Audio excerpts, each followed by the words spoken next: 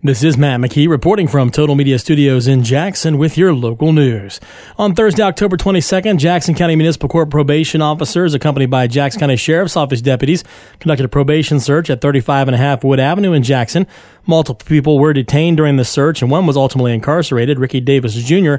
of that same address was arrested for a probation violation, and he was incarcerated at the Jackson County Correctional Facility.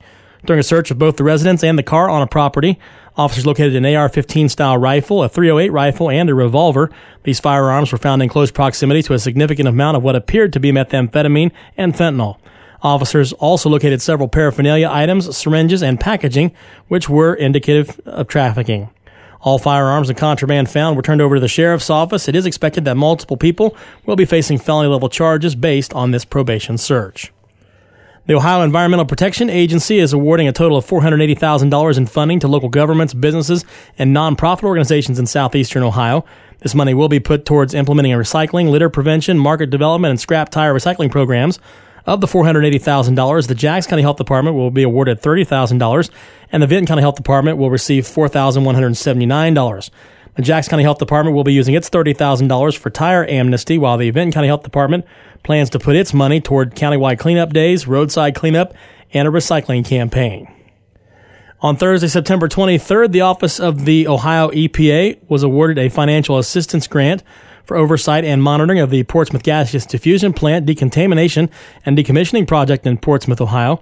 With this award, the DOE is increasing the size of the grant by $3.5 million to incorporate new air monitoring strategies that will support Ohio EPA's and the Ohio Department of Health's efforts in providing co-located monitoring and independent verification of the DOE's for a total of $7.5 million. The financial assistance grant will be administered over a 5-budget year program plan beginning Friday, October 1st of this year and ending on September 30th of 2026. This grant continues support previously provided under a previous DOE grant that was awarded in 2016 that is expiring and expired this year on September 30th. The Gallia-Jackson Meigs Board of Alcohol, Drug Addiction, and Mental Health recently kicked off their 5th annual observance of the statewide Week of Appreciation by hosting a self-care Saturday at the Lion Center on the campus of the University of Rio Grande. Through the efforts of Deputy Director Angela Stowers, the Gallia-Jackson Meigs Board was pleased to offer this year's Self-Care Saturday in partnership with Holzer Health Systems and the University of Rio Grande. After brief words of welcome from Adam H. Executive Director Robin Harris, Holzer Executive Vice President and Chief Operating Officer Todd Fowler, and University of Rio Grande President Ryan Smith, the event offered a day of fun, food, and relaxation with inflatables, axe throwing, a mechanical bull, music, yoga, massage, and a variety of door prizes. Grand prizes included a Hocking Hills chalet stay won by Candace Young and 2 retreat programs at Hope Springs Institute that were awarded to Christian Chamberlain and Shannon DeWeese. For more information on how to join the fight against drug addiction, you can contact Shannon Dalton, Community Program Coordinator of the Gallia-Jackson Meigs Adam H. Board at 446-3022 or email Shannon_Dalton at gjmboard.org. With the Tuesday, November 2nd general election just a little more than a week away, county elections offices across Ohio will offer extended hours for early in-person voting, including both those in Jackson and Vinton counties. The hours for early voting this week will be Monday through Friday from 8 to 7, on Saturday the 30th, 1 to 5, and Monday, November 1st from 8 until 2. Absentee ballots can be requested and have been being mailed out since October 5th. They're also available for pickup at all Elections Board offices. Absentee ballots may be returned to the board office in person until Tuesday the 2nd at 7:30. If they're being returned by mail, they must be postmarked by the post office by midnight Monday, November 1st.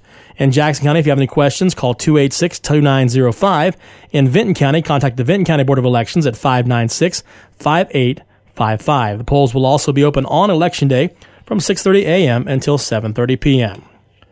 An immunization clinic will be held on Tuesday from 2 until 6 at the Jackson First Church of the Nazarene on Powell Drive in Jackson. The Jackson County Health Department will be offering many services at the clinic, including flu shots and the newly approved COVID booster shots for all 3 vaccine brands, including Pfizer, Moderna, and Johnson & Johnson. If you've already received your first 2 doses of Moderna or Pfizer and your second dose was at least 6 months ago, the CDC now recommends a booster shot for people 65 years of age or older, age 18 and older who live in long-term care settings, 18 and older as well who have underlying medical conditions, and 18 and older who work or live in high-risk settings. If you receive the Johnson & Johnson vaccine, you're eligible for a booster dose if it's been at least 2 months since the first dose. Another new development is that booster doses can now be given using any available COVID-19 vaccine. Boosters do not have to be the same product given during the primary vaccine series.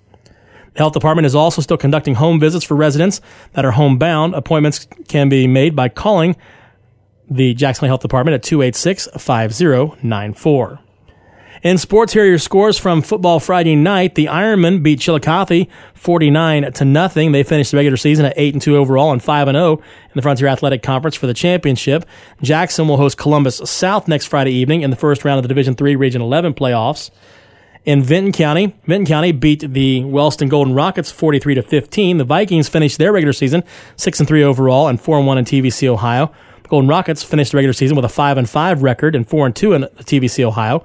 Vikings will play next Friday evening at Byesville Meadowbrook in the first round of Division IV Region 15 playoffs. Wellston will travel to Ironton next Saturday night to play Ironton in the first round of the Division V Region 19 playoffs. And Waverly beat Oak Hill by shutting them out 42-0. The Oaks finished their regular season at 1-9 overall and 0-5 in SOC Division II. Four of the local communities in Jackson County and Vinton County have announced their days and times for annual traditions of Trick or Treat. The mayors of Jackson, Wellston, Oak Hill, and Colton have all announced that Trick or Treat will be Saturday, October 30th in their respective communities. The time will be 5:30 to 7 in Jackson, Oak Hill, and Colton, and 5 to 7 in Wellston. In Vinton County, the village of MacArthur has announced that Trick or Treat will be Sunday, October 31st from 5 until 7. The Hamden Fire Department has announced that Trick or Treat will be observed Saturday the 30th from 5 until 7. Wilkesville will have its trick-or-treat on Sunday the 31st from 6 to 7. There'll also be a trunk-or-treat event on Wilton Street. Residents passing out candy are asked to leave their porch lights on. And the village of Zelaski will also hold its trick-or-treat on Sunday the 31st from 5 until 7.